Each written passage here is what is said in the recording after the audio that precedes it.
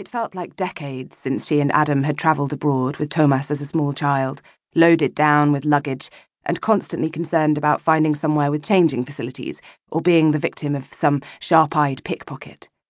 Back then, they had often been stressed by what now seemed trivial details. They'd had no idea how precious it was to have nothing serious to worry about. The petty things they had allowed to worry them now seemed so unimportant, ever since Sonia had been caught in the snare. She was struck by how these past regrets were still so painful. Seeing children often sent her on a downward spiral like this. The older boy was 7, but was easily as big as Thomas, or the size he was when she had last seen him. He must have grown since. He seemed to add a few inches every month at the moment. The blonde with the Samsonite case had reached the check-in desk. Having the family in front of her gave Sonia the chance to make sure that the woman's silver case was checked in and slid onto the conveyor belt without a hitch. It was soon Sonia's turn at the desk, and she felt her heart begin to pound. When she had first been caught in the snare, she had felt guilty about how much she enjoyed the fluttering heartbeat, the tension, and then the feeling of well-being that followed. But now she knew there was no other way to do this than by riding the excitement, harnessing the adrenaline rush, and using it as a means to an end. It was those who couldn't take the pressure who trembled, their eyes flashing from side to side, and this was what got them caught. Those who stayed the distance were the ones like Sonia, quiet people with middle-class looks and a high stress threshold. And it didn't do any harm to be smart and cautious. Being cautious paid off. "No baggage?" the check-in attendant asked. Sonia shook her head and smiled.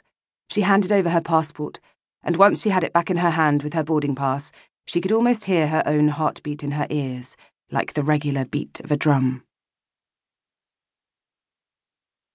2.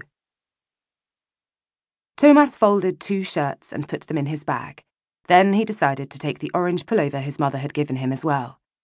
His father said it was a girly colour, but Thomas and his mother didn't agree, as they both knew it was the colour that the Dutch football team always played in. Dad knew nothing about football. He was only interested in golf. Thomas was actually relieved about this, because the few times his father had come to football practice, right after his mother had moved to Reykjavik, he had stood on the touchline, yelling ridiculous instructions. Tackle this defender or that one, stop kicking like a cripple, and not to run like an old woman. So Thomas preferred to go on his own.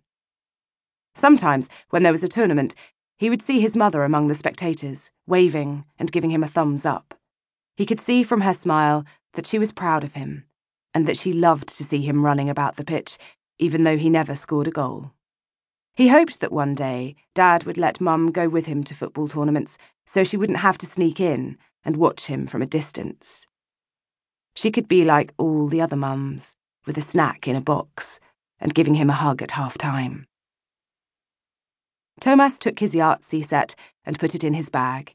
He had asked his mother last month if she wanted to play, but she said that she didn't have a set. Now he was going to fix that. He was going to leave it with her. Nobody at Dad's house ever played it anyway. "You're not packing already?" His father's voice was irritable, as it always was when it was anything to do with his mother, or weekends with her. "I just wanted to be ready," Thomas said, closing his case so that his father wouldn't see the game or the orange pullover. Every time his father took an interest in the contents of his case, there was a problem. Thomas found it was easier to pack early, so that when his mother came to collect him, he could give Dad a quick kiss, say, "I'm ready," and run for the car. 3. At the security gate, Sonia took off her belt and coiled it into the tray with her overcoat and shoes. The belt buckle was the only piece of metal in her clothing. She had already taken off her earrings and pulled off her rings and stowed them in the pocket of her overcoat. She knew there was no need for this, but she wanted to avoid any risk of a body search, even though the packet was secured between her legs, and the security staff would never go as far as her crotch in a search. Being cautious paid off. No harm in being 100% certain. She held her breath as she went through the metal detector, even though she knew it wouldn't squeal. She gave the security staff a quick smile and then took her bag off the conveyor belt. There was nothing suspicious in there, just